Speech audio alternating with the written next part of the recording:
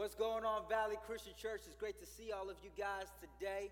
I'm Stephen Francis, filling in for Dr. Greg today as we continue our series, Thrones, Who's on the Throne of Your Heart. Now, last time when we were in this series, we talked about the birth of Samson in the sermon, The Power of Perspective. And today we're going to look into all of Samson's life. But before we get into that, I want to ask a quick question. Do we have anybody in here that is either a college student or the parent of a college student preparing to go back to college? Anybody in here? All right, awesome. Love you guys. If you are a parent right now in here and you have a child that's in high school or middle school and grade school, God told me to encourage you today and let you know that school starts less than a month from now. You are going to make it. Amen. All right? Stay encouraged.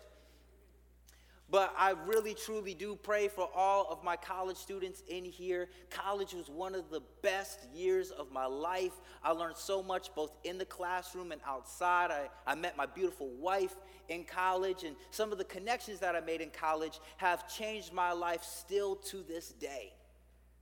But there are also some things in college that I'm not too proud about. And one particular story comes to mind when I think about my college days. My junior year of college, which was 2011, I went to Liberty University, and I was a prayer leader for a group of guys on my dorm. For anybody that doesn't know what a prayer leader is, it's basically what a community group leader is here at Valley. And I had a guy in my group who wasn't a Christian, but he loved to come to my group just because he thought I was a cool guy, of course. So he was also someone that was of a very wealthy family, and when he went home for spring break my junior year, his parents surprised him with a brand new 2012 Dodge Challenger. I actually have a picture of it right here. This car right here. There's a second one too so you can see it. Absolutely beautiful vehicle. He showed up after spring break on campus with this car. People were going nuts. And I remember he was showing me off all the specs in the car. And I was like, dude, you are so lucky. I would love to have a car like this. And he said, Steve, I think you're just so cool. How about you drive it for a little bit? To which I said, of course. And he was like, nah, man, let's take it another step further. I heard some guys like to race on this one street a few miles from here on this huge straightaway. How about you and me go there and we just drive the car as fast as we can on this street? I was like, all right, this seems like a great idea. I don't know what could go wrong. Let's do this. So we get to the street that he was told. I'm in the driver's seat, and he's like, all right, bro, punch it. And I put my pedal to the metal, and I felt like I was in Fast and Furious for the first time in my life. The engine roared, the tires screeched, and we literally sped off. We went to 60, 70, 80 miles per hour in seconds. And then we realized suddenly that this is not a straightaway street at all.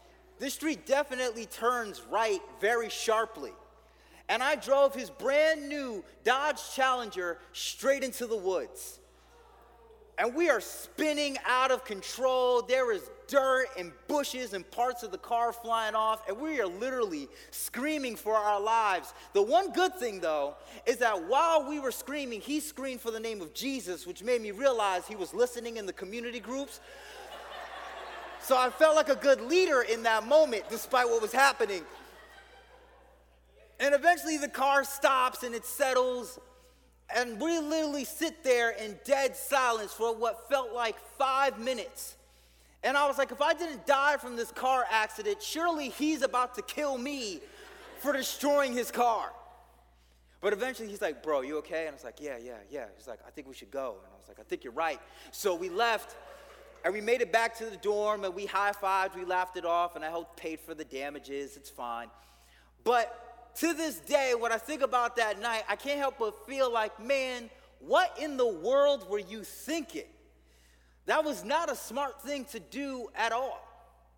Now, has anybody in here, maybe you didn't try to drive a car as fast as you can on a straightaway, but has anyone in here had a moment where you looked at something you did and was like, what in the world was I thinking? Anybody in here? Thank you so much for your honesty. The thing about that is I think that there are certain habits and sins that we struggle with in our lives that keep us asking that same question every day. Why do I keep doing these things that I'm doing? Why am I not able to stop even though I try? I believe we can uncover why we do these things and how we can find victory in Jesus Christ through today's message, which I'm calling Victory Over Vices. The story today in our sermon picks up in Judges chapter 14. Before I get into that, though, for anybody that wasn't with us when we were talking in Judges 13, I was talking about the birth of Samson. Samson's parents were not able to have children, and God tells them that they are going to have a child miraculously, and that this child was going to be the deliverer for the people of Israel. And he was going to deliver Israel through supernatural strength. He was going to have physical abilities that no human being would ever be able to duplicate. And it was going to be powered through God himself through Samson. And because of that, Samson, as a dedication to God, was supposed to be under the Nazirite vow. Now, the Nazirite vow at that time was like a fast or a diet that the people of Israel would do in order to try to get God's attention. And there were three things about this vow that they needed to do. The first thing was that they weren't supposed to touch any wine or grape juice of any kind. The second, they weren't supposed to touch any dead animal, any dead thing. And the third was that they weren't supposed to cut their hair. Now, this was something that people did in that time for a few weeks, maybe a month or two, but Samson's entire life was supposed to be under this Nazirite vow. Which makes me think that when Samson got older, when I picture Samson, I picture a guy with some big old Jamaican Rastafari dreads and stuff like that, since he couldn't cut his hair. But that's just my interpretation. That's me personally. But Samson was supposed to be under this Nazirite vow for his life. And keep in mind, this Nazirite vow was not actually the power from God himself. It was only supposed to be the outward evidence of the inward decision Samson made in his heart to worship the Lord, to live for the Lord. His long hair was not the source of his strength. It was only an outward sign of an inward covenant with God. Now, the Nazirite vow is no longer in practice, but the idea of being set apart for God still is. If you're someone in here that's a Christian right now, you have said in your heart that Jesus Christ is your Lord and Savior and that He is ruler over your life. And every action that you do, from being in church today to maybe being in a community group, serving in some way, that's not the thing that saves you. That's just the outward reflection that you are saved in your heart. But also similar to Samson is that even though there's been an inward covenant, our outward actions don't always match. See, in Judges chapter 14, we see Samson, he's grown up. And Samson's supposed to be the deliverer over Israel by using the supernatural strength. But instead, he uses his supernatural strength to show off just how powerful he is. He continues to get in fights with the Philistinian army. And by the way, the Philistinians in that time were supposed to be the people that were oppressing the people of Israel. That's who Samson was destined to deliver Israel from. And he was getting in fights with the Philistinian, I'm going to get that word right eventually, Philistinian army. But he was doing it in a way, not trying to free Israel, but more just to show off how powerful of a person he was. And in his personal life, everything that he did was so impulsive and irresponsible. But anytime someone tried to question him on it, he wouldn't listen to them because he believed he was able to do whatever it is that he wanted to do. And that showed most clear when he makes the decision that he's going to marry a Philistinian woman. He tells his parents, and his parents tell Samson, Samson, you are literally the ruler over Israel right now. You're young, you're attractive, you have the supernatural strength. You could be with any woman in Israel that you want. Why would you want to be with this Philistinian woman? She doesn't worship the God that we worship. She is a part of the people that you're supposed to be delivering us from. Why would you be in this relationship? And Samson's literal response to his parents is, no. You just do what I tell you to do. I wasn't looking for a suggestion or an opinion. But the question still remains. Why would Samson be in a relationship with the exact type of person that he's not supposed to be with? I believe Samson was dealing with something that many of us deal with as well. And this is actually the first part of our notes today. And that is that we have deep idols. Now, for anyone that doesn't know what an idol is anything in your life that is in the position that God should be in. This series is called Thrones. Who's on the throne of your heart? And anything that is on the throne of your heart that isn't God himself is the actual thing that rules you. It rules how you spend your money, what you do publicly and privately. It rules the way you even see life and think about things. And we all have seen people with idols before, but we don't call them idols. We just call them by different names. Someone who works all the time, sometimes even denies their family, neglects their family because of how much they work. We call that person a workaholic.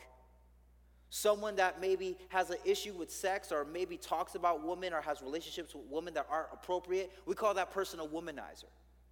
Someone that maybe have an issue with substance abuse. We call that person an addict. But all of those words are just different ways of calling out an idol in somebody's life.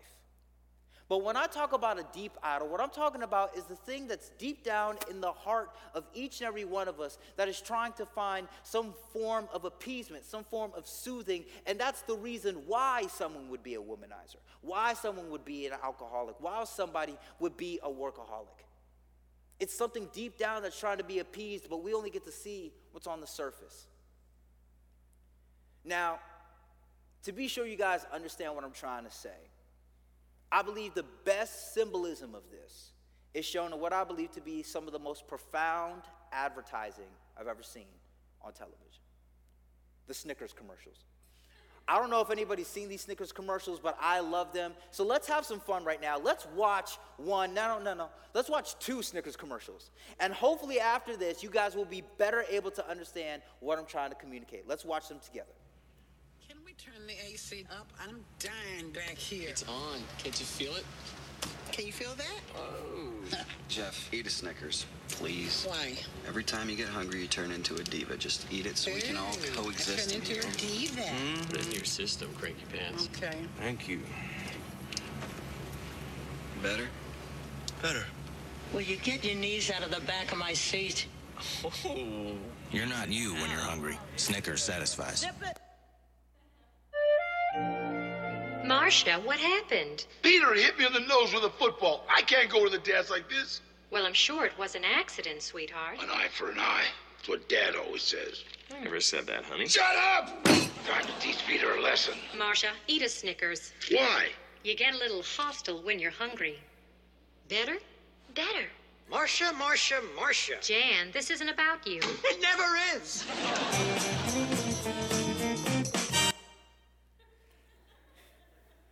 See, there are things on the surface, behaviors, attitudes, habits that are coming out of each and every one of us.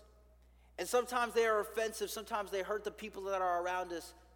But what the deep idol is the deep idol is the actual hunger that we need to be satisfied in us in order for there to ever be a change. I believe that there's 4 deep idols that there are in life that we see in Scripture. And I'm going to take the time to talk about each one and in a way where you guys can kind of understand a little bit better what I'm trying to say. The first deep idol is control. And control says that life only has meaning and worth if I am able to have mastery or certainty in specific areas of my life. Someone that has the idol of control sometimes has this type of type A personality, which is fine, that's the way God made you. But many times it's because of some type of circumstance that they've had, some hardship that they've dealt with, something that they've seen that make them say, you know what, I never want to be that person. I never want to have this situation occur in my life. So because of that, I'm going to make certain, I'm going to be sure that I have mastery in this area of my life so that I never become that. It's that type of personality that says, man, if I can't get someone to do it right, I'm just going to do it myself. And they condemn other people for not doing it the way that they want to do it. They condemn other people for not having sometimes the same level of mastery over their lives as well. But all of that is a sign of a deep idol of control. The second deep idol is comfort. And that's that life only has meaning and worth if I have this kind of stress-free, pleasure-filled life. And it's the person that when times get tough and things aren't going their way, they just start seeming to shop a lot more for new things. They seem to get into certain relationships that aren't necessarily the best, but at the same time, they just don't want to be alone, so they'll stick with it. It's the type of relationships, it's the type of behavior that says, you know what, I'm going to do whatever it is that I got to do so I just don't have to feel this pain and emptiness that I may have going on inside my own life. The third deep idol is approval. And that's that life only has meaning and worth if I am loved and respected by perhaps an individual person or group of people.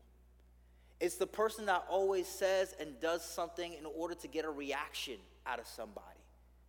It's the person that many times goes on social media and posts a bunch of pictures of themselves, sometimes provocative pictures of themselves and things that they're doing in order for someone to respond, oh, how beautiful you are, oh, how nice your life is. They're looking for some level of affirmation that they just don't have themselves, so they continue to go to this well of approval in order to get it. Another element of this is that people don't want to be rejected. The sin of pornography is something that many times is lost in the idol of comfort, which I just mentioned. But a lot of men, a lot of women even go to the sin of pornography because in pornography, you never get rejected. Where sometimes your spouse may reject you. Sometimes you may love some person that you loved rejected you, broke up with you. It's always that safe place for you to find approval in a strange way. And the last deep idol I believe there is power. The belief that life has meaning if you have and show influence over others. It's that person that's popular, the person that's very attractive, that has wealth, and believes that because of these things that they have, because of their external, that they get to treat anybody however they want. They can talk down to people. They can talk about people behind their back. They can treat other people like they're less because they're not on the same level as them. That is the deep idol of power. And that is what I believe to be the deep idol that Samson dealt with. Because instead of using his strength to the glory of the Lord, he kept using his strength to just show off how powerful he was. And when questioned about his motives, his answer was, no, I get to do what I want because who else can answer to me? And that's included in this relationship with this Philistine woman. So he marries this girl, and at the wedding ceremony, there's 30 Philistines that are in attendance, and he says, hey guys, I want to do a bet with you. I'm going to tell you this riddle. If you can figure out this riddle within 7 days, I'll get you a prize. But if you can't figure out this riddle within 7 days, then all of you guys have to give me a prize. So they say, okay. He tells them the riddle. They can't figure it out. So they go to his wife and they say, listen, you're one of us. You better figure out what the truth is to this riddle. Otherwise, we're going to have some problems you're going to regret. So she goes to Samson and she says this in Judges 14:16. Samson's wife came to him in tears and said, you don't love me. You hate me. You have given my people a riddle, but you haven't told me the answer. And from then on, she begins to literally press Samson, which is the old Hebrew word for nag. She nagged Samson over and over and over till eventually he told her the answer to the riddle.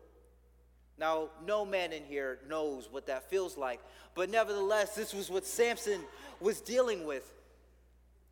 He tells his wife the riddle, his wife tells the Philistines, and they answer his riddle. But look at what Samson's reaction is. He says this in verse 18. Samson said to them, if you had not plowed with my heifer, you would not have solved my riddle. Now, Samson clearly was not with any woman that I knew. Because there's no way you would get away with calling your wife heifer and live to see tomorrow. I wish I would try to call Jasmine. I'm going to move on. But you guys get what I'm trying to say. In this moment, we see Samson doesn't view his wife as the love of his life. He doesn't view this relationship as something that's intimate and close and someone that he's supposed to cherish. When push comes to shove, he calls her a piece of property. And that his piece of property was messed with by these Philistine men. And an altercation breaks out between Samson and these Philistines, and it causes for his wife and his father-in-law to get killed in the process. And Samson, after this, begins to go on a rampage. He becomes a one-man army and starts going through all the Philistine military, destroying them as much as he can. He burns down a whole Philistine village.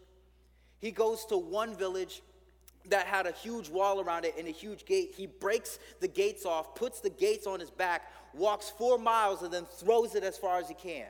He would have dominated in the Olympics.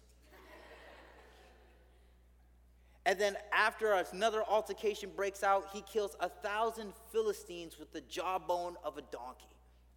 Now keep in mind, once again, Nazarite vow, he was never supposed to touch anything dead, but it was just another opportunity to show how strong of a person he was, instead of actually playing his role of trying to deliver the people of Israel. But not only is he fighting with this warfare, but then he's also being caught up in prostitution. Judges chapter 15 and 16 says that Samson was literally going to brothel after brothel in the Philistine villages, sleeping with their women. And I know this is church, and we have to keep this as PG-13 as possible. But you know one of the reasons why a lot of men go to prostitution? It's not always for comfort. It's actually because for a certain amount of money, you can treat someone however you want. It's a perverted version of power. Samson's deep idol of power was causing him to continue to go on a rampage, to fight men, and also to do things at night he wasn't supposed to. And eventually, the Philistinian, I'm going to get it right eventually by the end of the sermon, Philistinian army say to themselves, you know what, we're going about this the wrong way. Warfare can't defeat Samson, but a woman probably could. So they recruit a woman named Delilah, who was a famous prostitute amongst the Philistines. And they tell her, Delilah, if you can find out the source of his strength, they know that it's not natural. They know that he has to get this power from somewhere. No human could ever be capable of these things. If you can find this out, we will make you rich for the rest of your days. So she goes ahead with it. She meets Samson. They instantly hit it off. And in the times that they're together, she continues to ask Samson this direct question in Judges chapter 16. Tell me the secret of your great strength and how you can be tied up and subdued. Straight up ask him that question. No chill. And Samson, first, he lies about it, he plays it off, but then it happens over and over and over till eventually we get further, and she says this later on in Judges chapter 16. Then she said to Samson, how can you say I love you when you won't confide in me?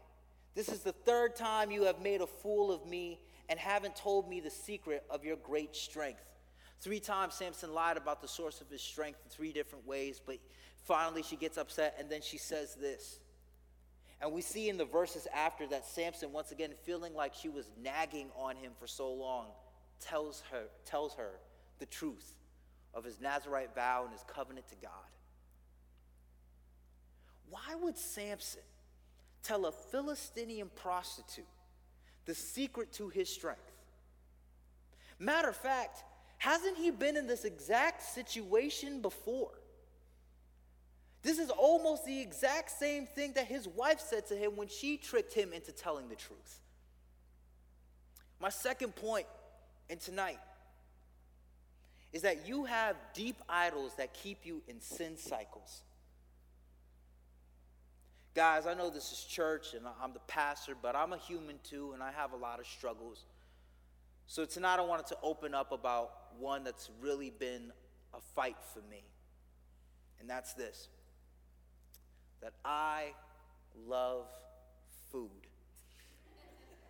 I love me some good food. My mother raised me on good food. My wife has me on good food. My mother-in-law's macaroni and cheese is literally baked with the power of the Holy Spirit in it. I feel the presence of God just talking about it right now. It's so good. But the thing, along with enjoying food, is that I used to exercise and do sports a lot more than I do, but I'm just so busy now I don't get to do that. So I've been noticing when I look in the mirror that things are just a lot more rounder and heavier than they used to look like.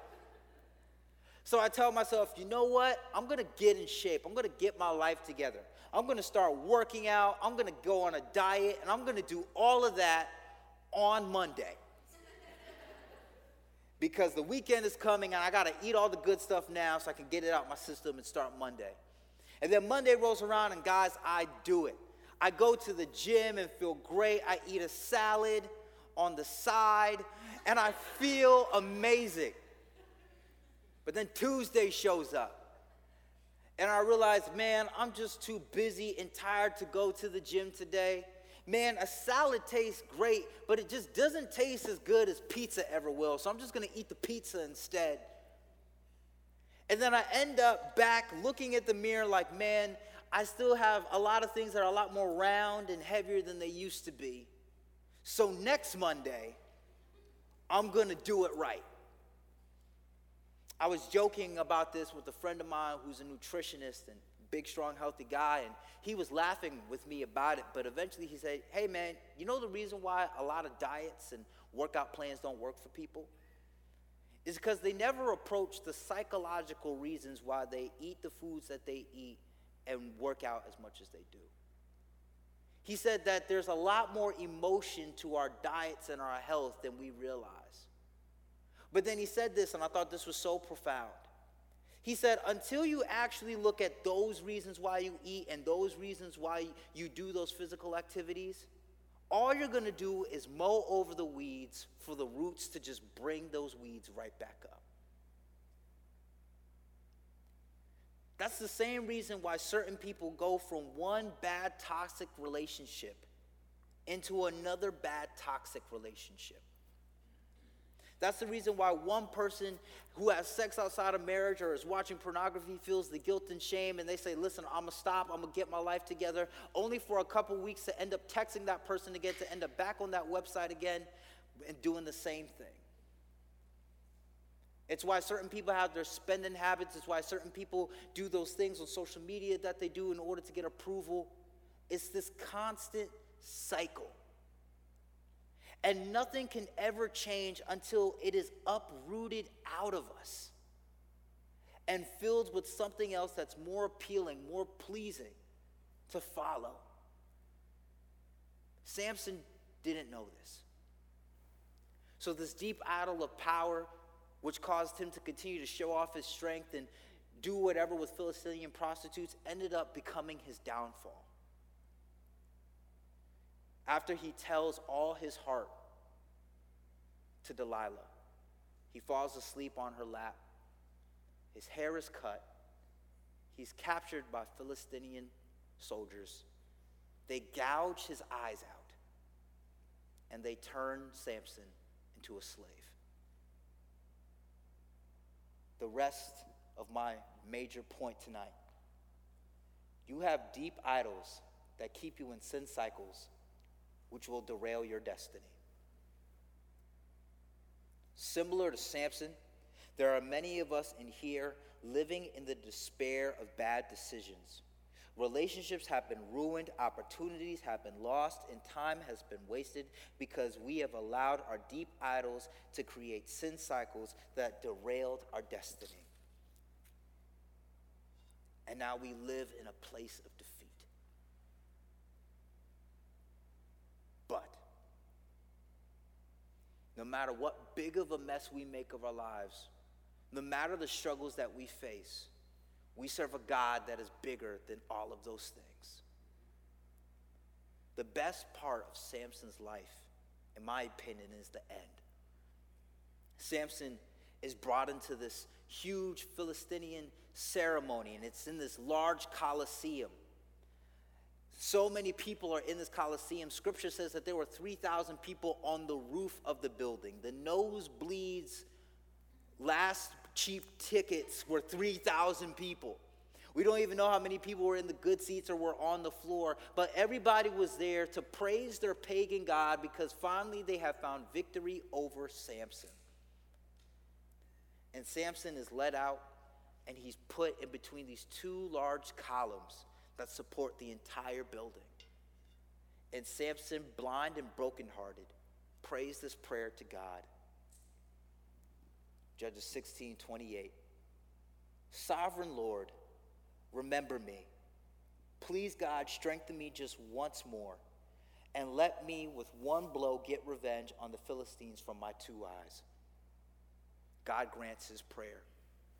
And with one final blow, he destroys the columns that he was placed between, which destroys the entire Colosseum. And Samson killed more Philistines in that moment than he did in his entire life trying to show off. And he accomplished exactly what God was destined him to do. He got freedom for the people of Israel. Later on, when Samson is mentioned, he's mentioned as a great man of faith, which is ironic to me because his lifestyle never showed it. But at the same time, it's not necessarily what I see, but it's about what God did in his life. My next point is that whatever your situation you're in, God can always deliver from despair. There may be some people in here that feel like deep idols in their heart are just too deep to uproot. There may be people in here today that feel like they've been stuck in that same sin cycle for so long and they should just quit trying. You may not even like yourself or the person that you see in the mirror because no matter how hard you try to fix your situation, you just keep going back to that same problem.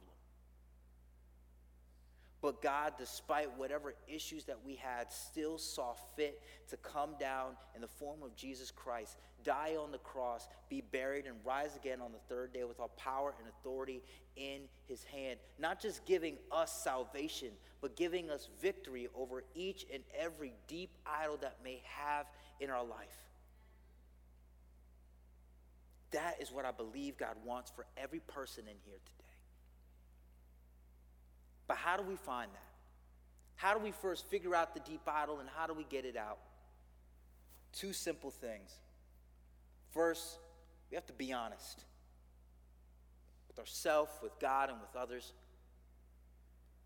And guys, I believe one of the toughest things is actually sitting down and realizing, why do I do the things that I do? Why do I have these sin struggles? And as a way of helping you, I put this will be on the Valley app and also online later on. But I listed 22 questions, something that I do in my life to help uncover these idols. And these didn't originally come from me. They came from a theologian, pastor named John Wesley. But he writes these questions down, and this is in your Valley notes, but I'm only going to read a few here today. The first one is this. Am I consciously or unconsciously creating the impression that I am better than I really am? In other words, am I a hypocrite? Second, am I honest in all my acts and words, or do I exaggerate? Do I disobey God in anything? Am I defeated in any part of my life? Now, these questions can be very tough. But they're not made to discourage you, but they're made for you to find out, man, what is really going on with my heart? How do I really live this out for Jesus Christ? Where am I falling short? And when we ask these questions, these can put us on the trail of figuring out what deep idols are in our heart that needs to be uprooted. But we can't just be honest with ourselves. We need to pray to God about these things. And importantly, we need to also be in community, whether it's a community group, whether it's a mentor, a discipler. Tell someone, hey, listen, I have these problems in my life I just realized. Can you help keep me accountable in this? Can you help me walk this out? I don't know if I can do this on my own. I've tried and I've failed so many times. But we can't just be honest. The second thing we have to do is be hopeful. It's very easy to hear a message like this. It's very easy to look over those 22 questions and feel defeated, like, man, I'm just jacked up. I'm messed up. But according to Scripture, we know that we are loved, We know that his mercies are new every morning. And that he has given us not only new life, but he's given us himself. And whatever it is in our hearts that we are in need of, he has come to satisfy that need. So, with all that said, I want to ask this question. What's ruling you beneath the surface? This series, again, is called Thrones. Who's on the throne of your heart? And a lot of us might have thought that maybe it was money, maybe it was a relationship, maybe it was work.